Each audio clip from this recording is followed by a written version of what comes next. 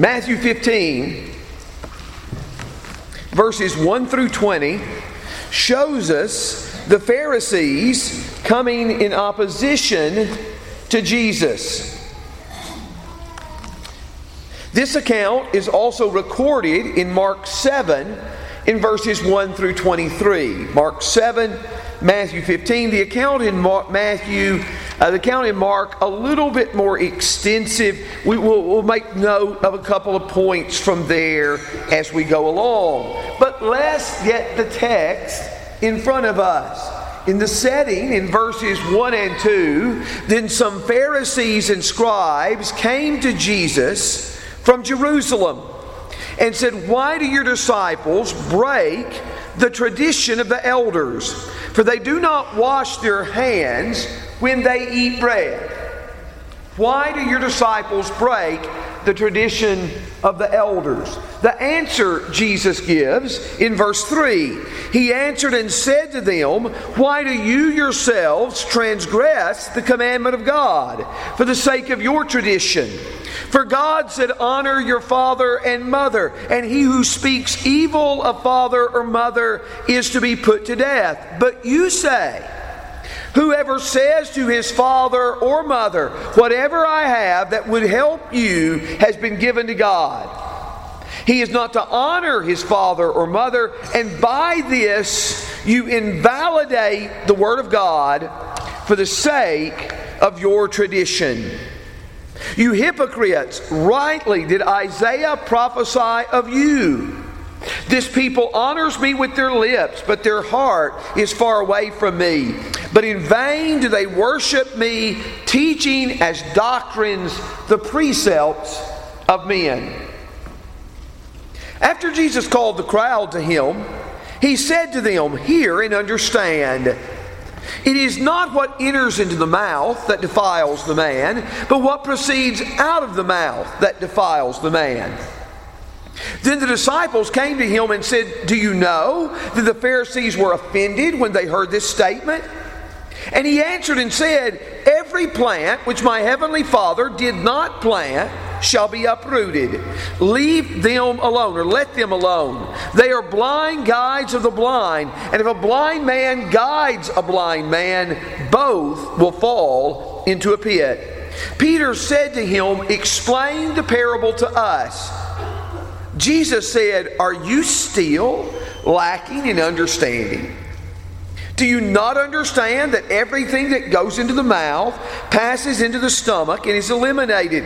But the things that proceed out of the mouth come forth from the heart, and those defile the man. For out of the heart come evil thoughts, murders, adulteries, fornications, thefts, false witness, and slanders. These are things which defile the man. But to eat with unwashed hands does not defile the man."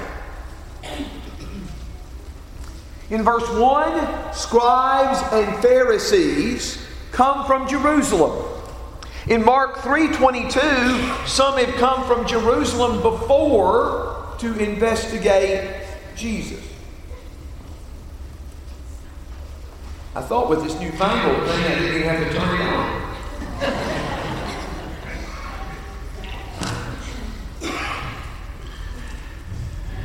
Okay.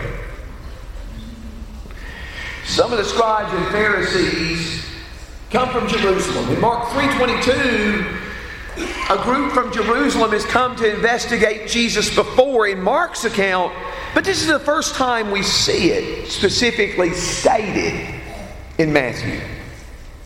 That the text tells us they came to Jesus from Jerusalem. And they said, "Why do your disciples break the tradition of the elders?" Is that echoing too much? Is it? You didn't put it out. Okay. I apologize for this. Look down at the text. I am going to decide. Josh has always volunteered to help me afterwards where it's better. I'm going to look back and hold it. I apologize for that. I should have known better than to try that. David didn't even want to go to battle with Saul's armor unless he tried it. So I shouldn't do that with a microphone without trying it out. But as the scribes and the Pharisees come, they said, "Why do your disciples not wash their hands before they eat bread?" Now, this is different, young people, than your mother telling you, "Go wash your hands before you eat." There's more going on in this text than simply cleanliness or hygiene. There's more going on. What the principle was that Jews often involved in these kind of ritual washings. Mark 7 explains this in more detail. Mark 7 is the parallel to this. Mark 7, verses 3 and 4. The Pharisees and all the Jews do not eat unless they carefully wash their hands, thus observing the traditions of the elders. And when they come from the marketplace, they do not eat unless they cleanse themselves. And there are many other things which they have received in order to observe, such as the washing of cups and pitchers and copper pots. Now Mark is writing to a Gentile audience, and Mark explains this Jewish practice. Matthew is writing predominantly to a Jewish audience, and there is no need to explain this process. They are well familiar with it. But Mark explains it to his readers. Now, what does this tie in with? Where did they get these particular ideas? You notice they're not even claiming it's "thus says the Lord," but they do base it somewhat on Scripture. In Exodus chapter 30, verses 17 through 21, God told the priests that as they go into the tabernacle to minister, they are to wash their hands and their feet. A failure to do so was to experience death. That's twice stated in Exodus 30, verses 20 and 21, that a failure to observe this would mean death.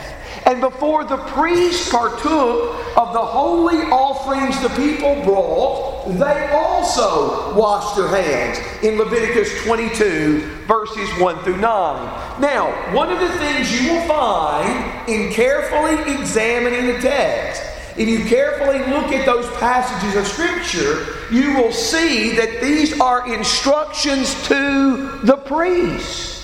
These are instructions to the priest. And what happened is the Jews applied these to all of the people. They applied these to all the people. And so they believed that before they ate or when they came in contact with certain peoples, that they must wash their hands in order to be ceremonially clean. This was not something that was given... This was not something given in Scripture to all the people. But I will tell you, it was given to the priests. It was intended to be taken seriously.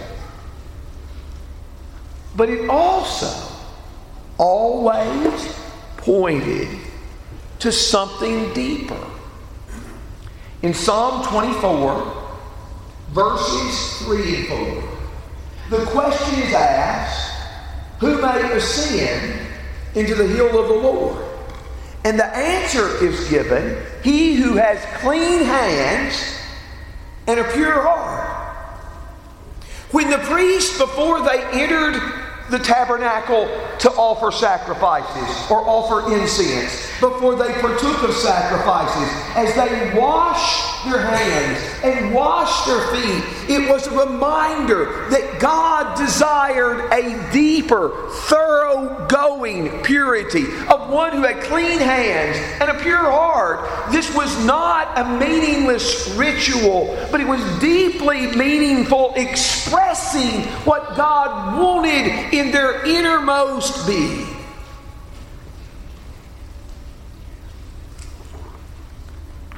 But they're not even claiming here that this is specifically what God has said.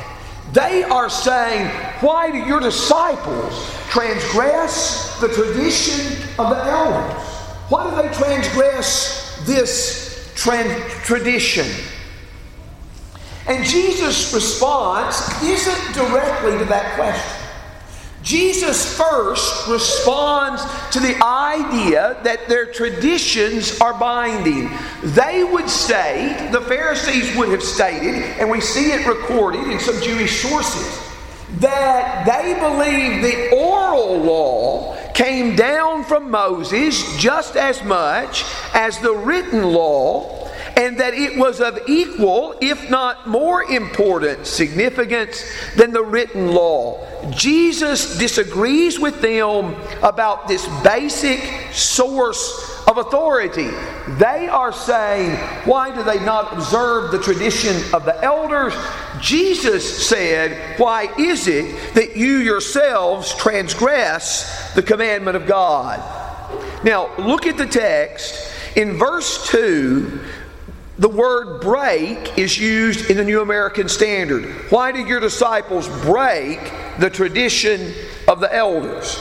In verse 3, why do you yourselves transgress? The New American Standard has.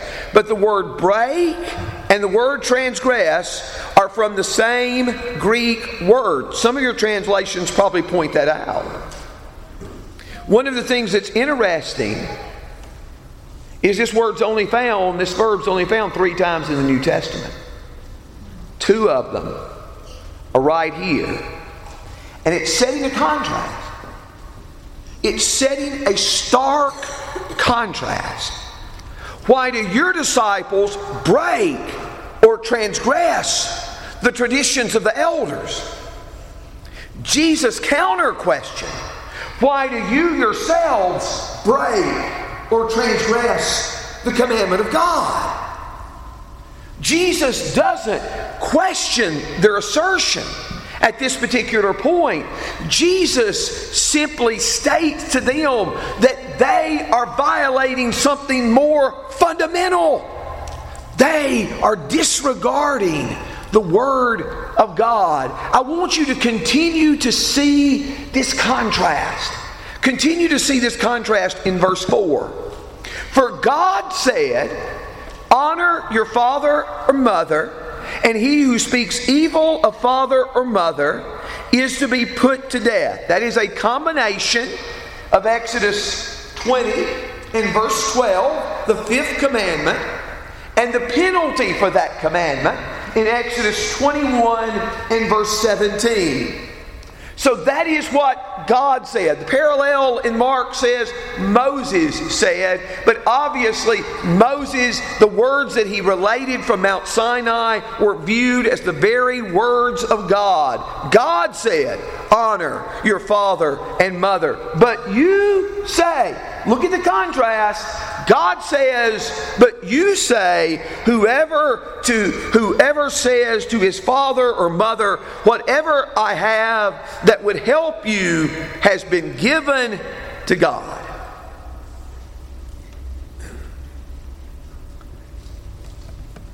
Now,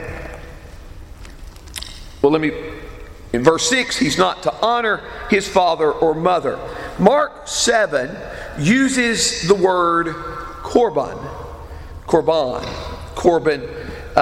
And this particular word, it's actually a Hebrew word which, for example, in Leviticus chapter 2, when the Bible is talking about bringing a gift to the altar, it is this particular Hebrew word. It's interesting that Mark includes that in his discussion there in Mark 7 and verse 11. Now, we know some of how this works. We do not know all of how this worked because some of these discussions are recorded in the Mishnah, book of Jewish traditions, from 200 A.D. And what a person could do is they could dedicate their possessions to the temple. And upon their death, everything they had was dedicated to the temple. Sounds noble, sounds good, and no doubt in some cases was. But while they said they would dedicate all to the temple, it freed them of a responsibility that God had given them in Scripture.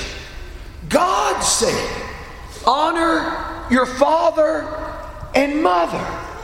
Now, anything else that honor includes, and it includes other things, but it includes the responsibility to care for our parents when they cannot care for themselves.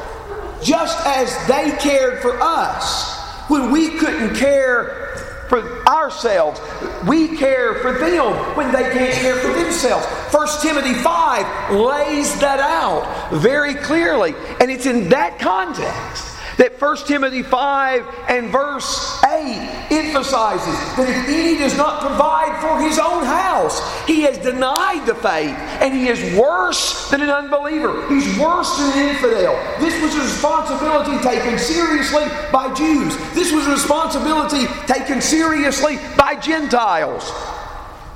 To fail to do this was a great outrage. And Paul says, you have denied the faith, and you are worse than an unbeliever by failing to do this. But they can make a vow,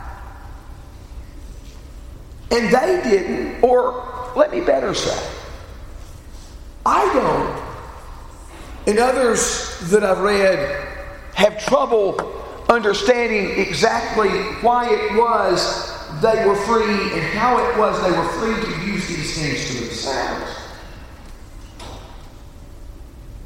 But they couldn't use them in caring for their parents. Now, not all used their vows that way. But some were using their vows to deny a responsibility that God had given, and to deny this responsibility in the Old Testament was to suffer capital punishment. Jesus said, that's what God said. But this is what you say. And he said, when you say this, you invalidate the Word of God. Now that expression in verse 6 is interesting as well. You invalidate the Word. To invalidate something, this particular word used 3 times as well that I found. Once here, once in the parallel in Mark 7, and once in Galatians 3 and verse 17 to talk about nullifying a covenant. He's saying you're doing that to God's commandment. You're doing that to God's word, or trying to do it by simply circumventing this whole series of vows that gets around the basic responsibility God's given you. And he says, Jesus says, you hypocrites, rightly did Isaiah prophesy of you.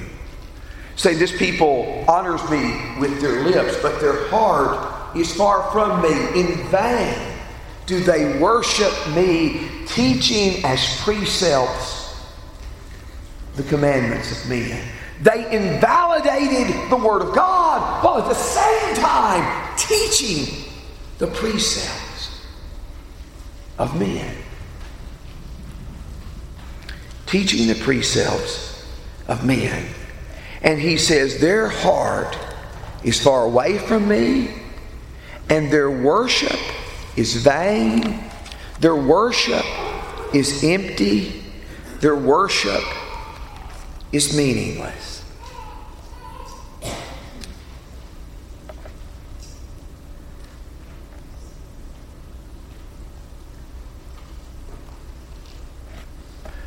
There are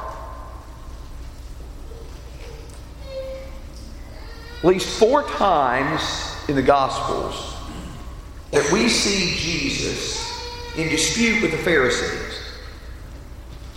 He is in dispute with them about associating with sinners. We'll mention Matthew's accounts most prominently here. But Jesus was eating with tax collectors and sinners. He had called Matthew to be a disciple, and Matthew had left all and followed Jesus. And Jesus goes to Matthew's house where there are other tax collectors and sinners. And they said, why does your teacher eat with tax collectors and sinners? And Jesus said that he has come not to call the righteous, but sinners to repentance. Now, Jesus wasn't going to the places the sinners went just to enjoy a good time with them. Jesus was going to the place these sinners went to rescue their souls from sin, to save them from destruction. The Pharisees believed they were lost and were to be avoided. Jesus believed they were lost and were to be saved. But Jesus said, go and learn what this means. I desire mercy and not sacrifice. In Hosea 6:6. I want you to see something.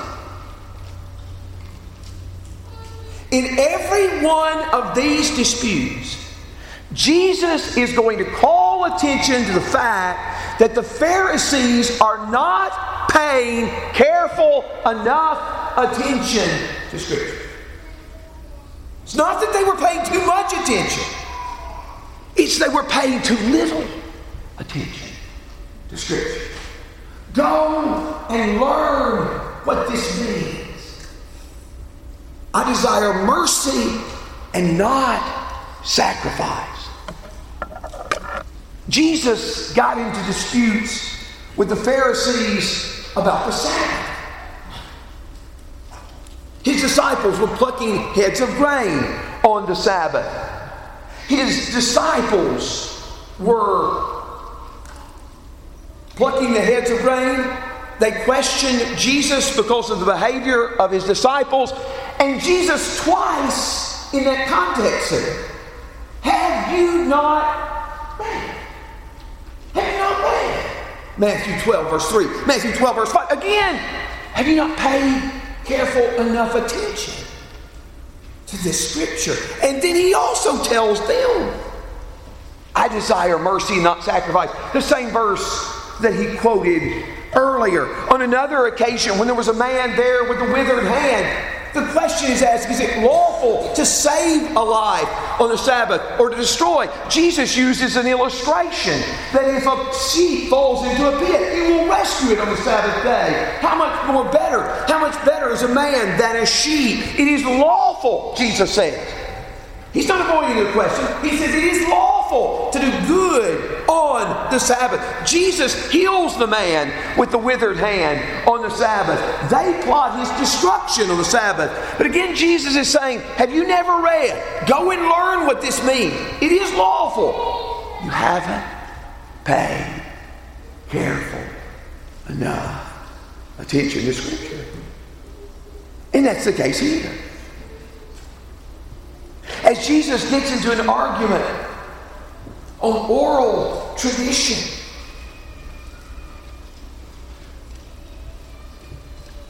unity will not ultimately be sustained if we are looking to different sources of authority. They were looking to oral tradition. They were saying, you violate the tradition of the elders. Jesus says, God said. Do you see how what he is doing through this text is constantly calling attention to God's commandment, what God said, what Isaiah prophesied. And there's another case that we have not explored thoroughly yet, but they will come to Jesus and say, is it lawful for a man to divorce his wife for any cause? And Jesus once again will point them to Scripture. Have you never read that he who made them in the beginning made them male and female, and for this cause a man shall leave his father and mother and cleave and be joined to his wife. What God has joined together, man is not to separate.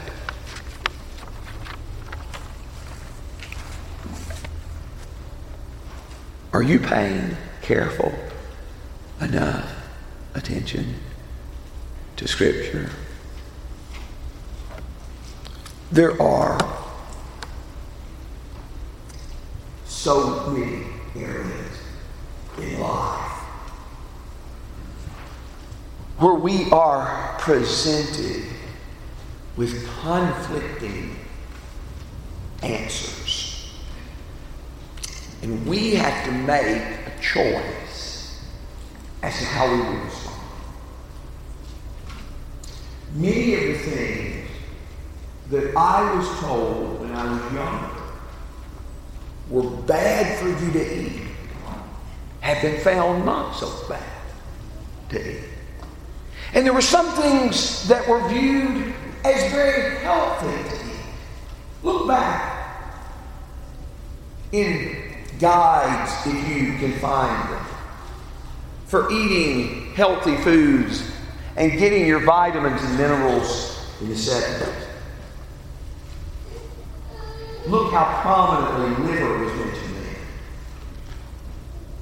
It's disappeared now because it fears about cholesterol.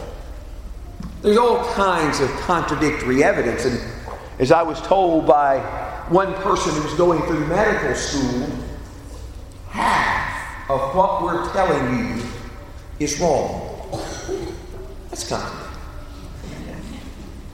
There are all kinds of areas of life where we're presented with conflicting information. And personally, I really am not sure how to investigate those. But I will tell you this. This is an area where we are presented with all kinds of conflicting information. But it is too serious to shrug our shoulders and to say, I don't know.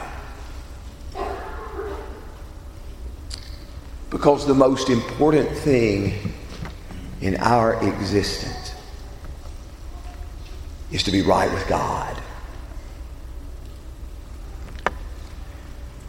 And we must spare no expense and restrain no effort in what it takes, or to spare no amount of what it takes for us to understand this message and to walk in it and apply it. But in saying that, we are affirming what Jesus is affirming here. That the Scriptures are the sole guide. The oral traditions of the Jews don't match up. They don't match up. Now, it's not as if Jesus cast aside every Jewish tradition. Jesus attended the synagogue on the Sabbath, according to Luke chapter 4 and verse 16.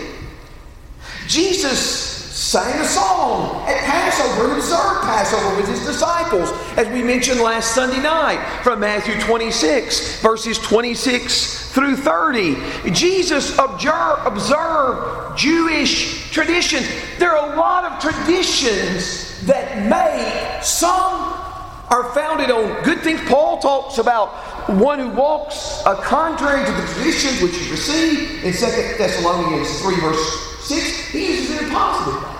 And there are some traditions that may not necessarily be scriptural or unscriptural, but they just make sense. Now let me illustrate.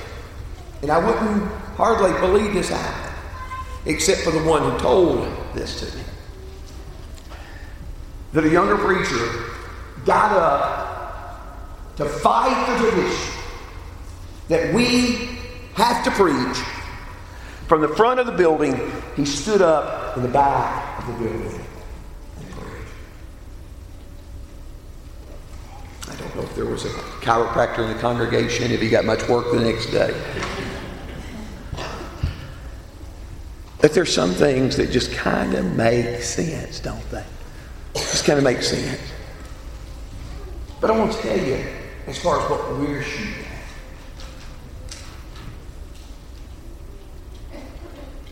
If we're shooting at being a traditional church, we've missed the mark. If we're shooting at being an untraditional church, we've missed the mark. Because we're shooting at the wrong target. We're shooting to be a biblical church. To be a biblical church. To be built on His Word. To do His will. And to tremble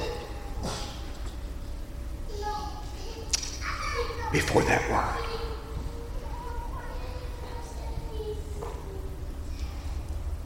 How firm a foundation, you saints of the Lord, is laid for your faith in His excellent Word. What more could He say than to you He has said, to you who to Jesus for refuge have fled? What more could He say? The Scripture is adequate to be our guide in life. Scripture's adequate. It says enough to guide us from this world, to guide us to heaven.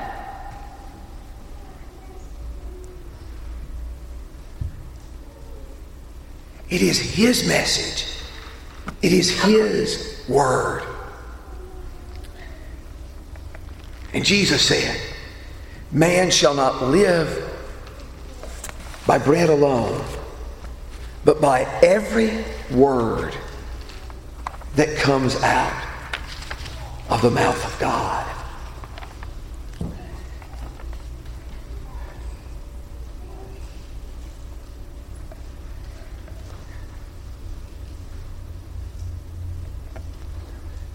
There's so much more in this text. I have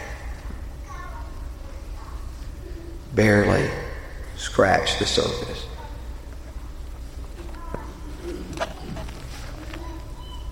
But if this increases our loyalty, our love for the Word, as Psalm 19 talks about, the law of the Lord is perfect, converting the soul. The testimony of the Lord is sure, making wise the simple.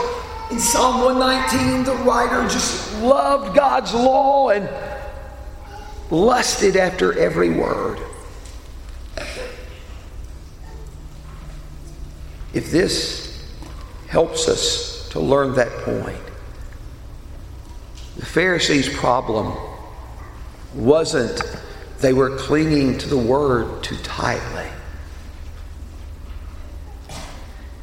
It's they weren't listening nearly enough and building and shaping their lives by it. They weren't distinguishing between their thoughts and their ideas and their words and His. Let us pray. O Lord our God, You are worthy of worship. You deserve honor and praise and adoration. And we thank you that you have not left us without a guide or compass in our world, but that you have given us your word as a lamp to our feet and a light to our way.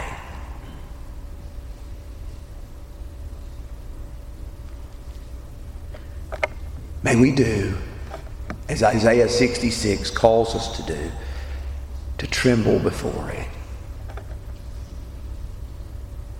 And Lord, may you not look at me.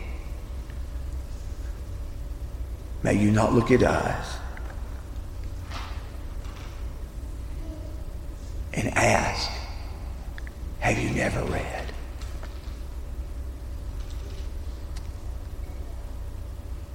For may your word be our heart, our soul, our life. In Jesus we pray. Amen.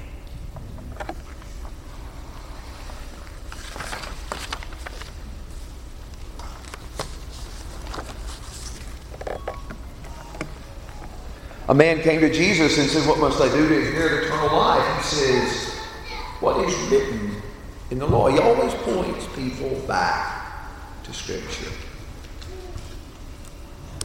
In Acts 2, when people had sinned by crucifying the Messiah, and they cried out, "Men and brethren, what should we do?" The answer was repent and be baptized in the name of Jesus Christ for the forgiveness of sins.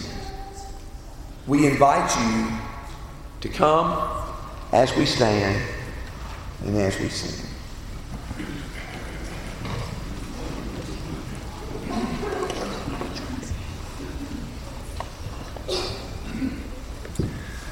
Oh, Father God, just for today, help me to walk your narrow way. Help me stand when I might fall. Give me the strength to hear your call. May my steps be worship, may my thoughts be praise, may my words bring honor to your name. May my steps be worship, may my thoughts be praise, may my words bring honor to your name. Here I am just for today. Live in me, have your way. For my desire when this race is run is only to hear you say, well done. May my steps be worship, may my thoughts be praise, may my words bring honor to your name. May my steps be worship, may my thoughts be praise, may my words bring honor to your name.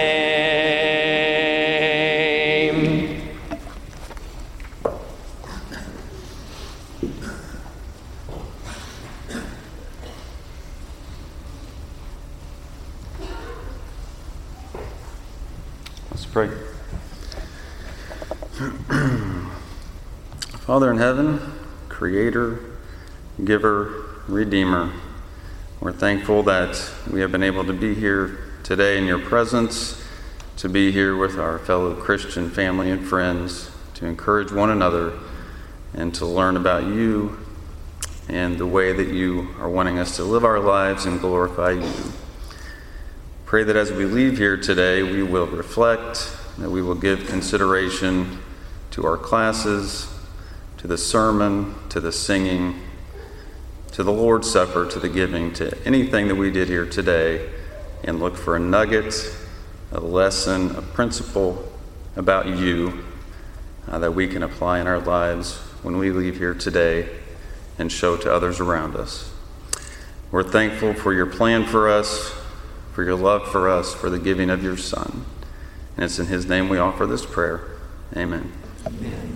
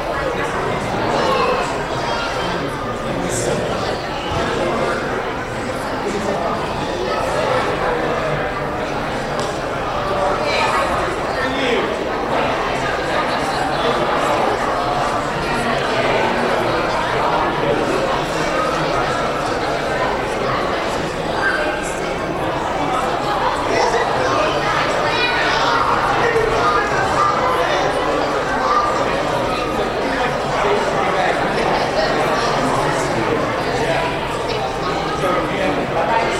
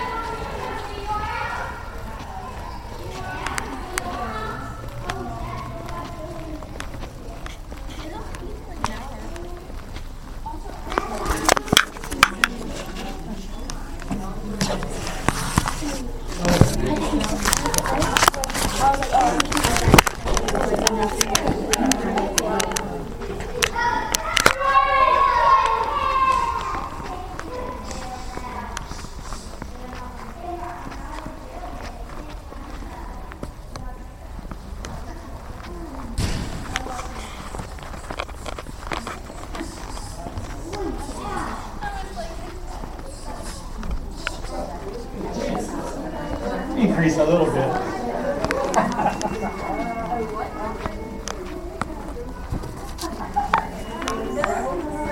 They're taking this with me to download at their house. Did you notice that my fitness party is really upset with you?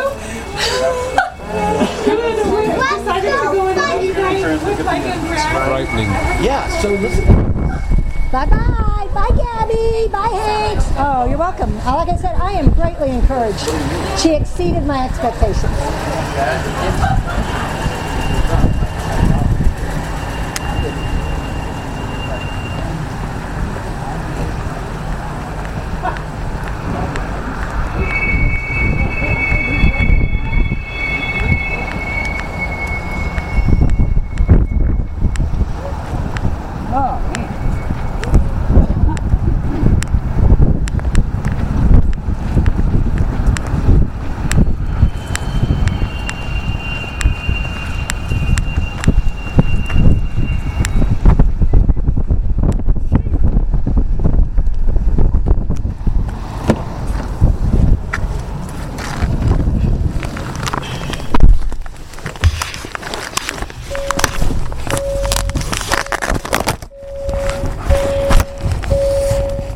Did it.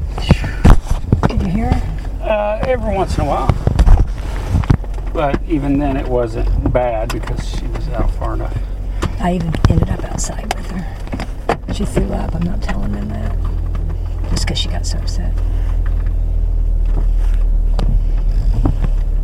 But I could tell she was going to do that, so. But I also got her to calm down. Yeah. Multiple times. And then she'd start up again. So I'm hoping that in Bible class there would be some stuff she likes that would also help. So she did not scream nonstop. Want me to get it? Got it.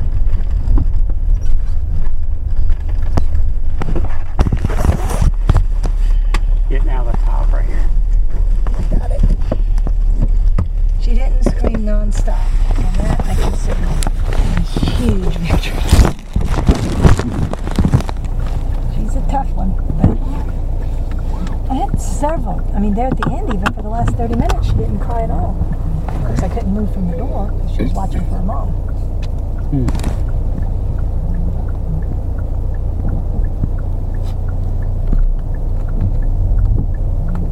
Hank, do fine? I have no idea what the lesson was about. Yeah, I heard bits of it. I don't think it was too bad. Is it in that? Yeah, talking about the Pharisees, the traditions of washing your hands. So one of the lines I heard him say is we shouldn't be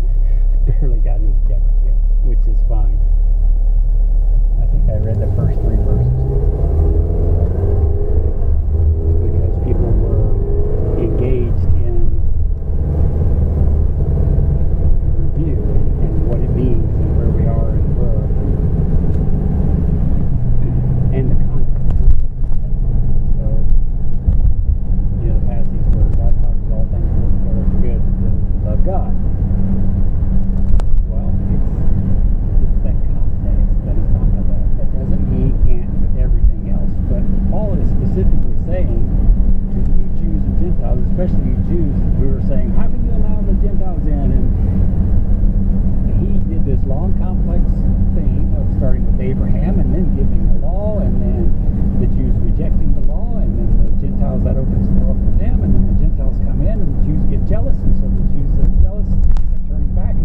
back. And that God caused all those things to work together for good. That's the context of that passage. To take it and say that it's something else is not what Paul's saying. Now, there's some truth in that in anything. But it's the same. Chapters 9 through 11 are saying God is sovereign, and that's where he gets into that predestined, chosen beforehand, and all that stuff. And he uses those passages over and over where it's clearly talking about nations, like groups, like Jews and Gentiles. He chose what type of group? Well, he chose Jacob and hated Esau.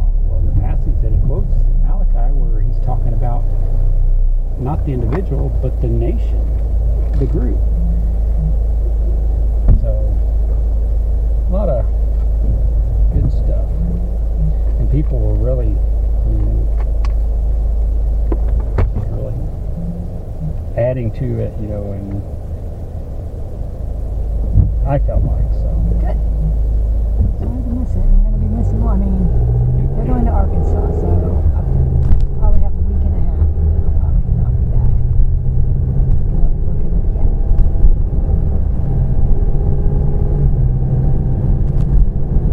I don't know.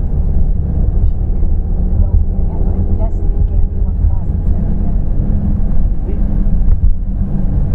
Like today, who would they going to give it to? You can't give it to somebody who has kids.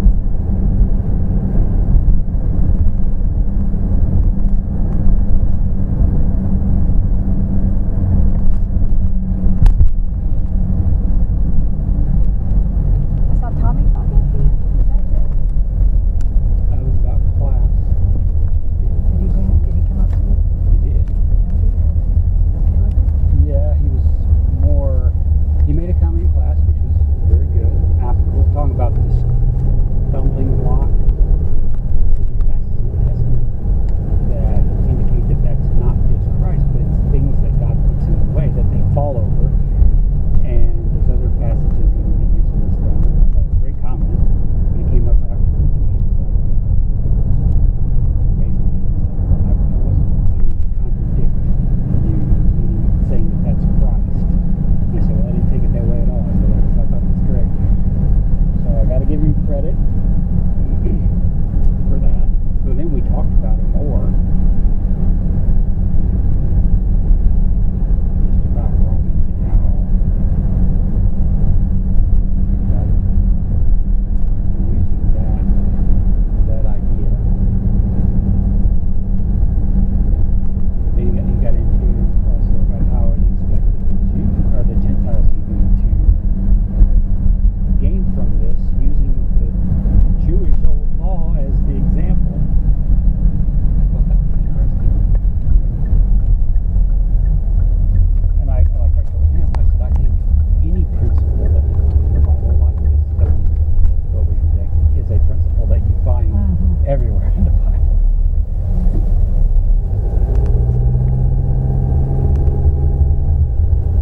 I asked him too, I said, so it appears that Paul weighs pretty heavily on the Jewish law in this book.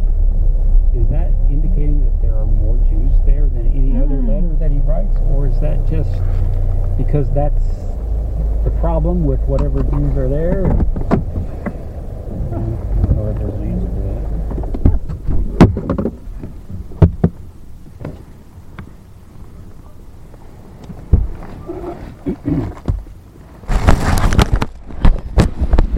On that audio. I was a little busy.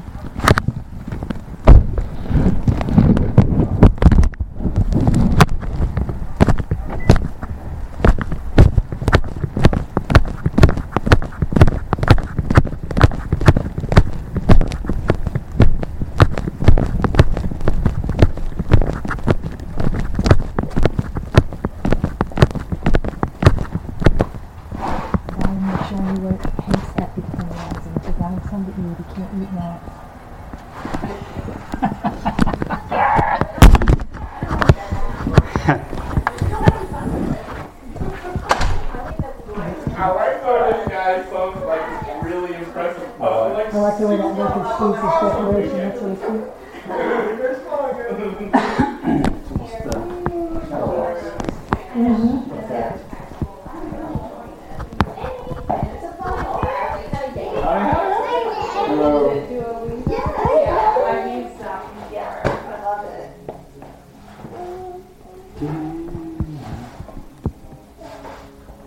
Hello. Hello, whoever's here. Winston. Hello. We're crashing. They were worried about being late, and they're not even the last one. Hey, Mitch. Kiddos that we had. Water.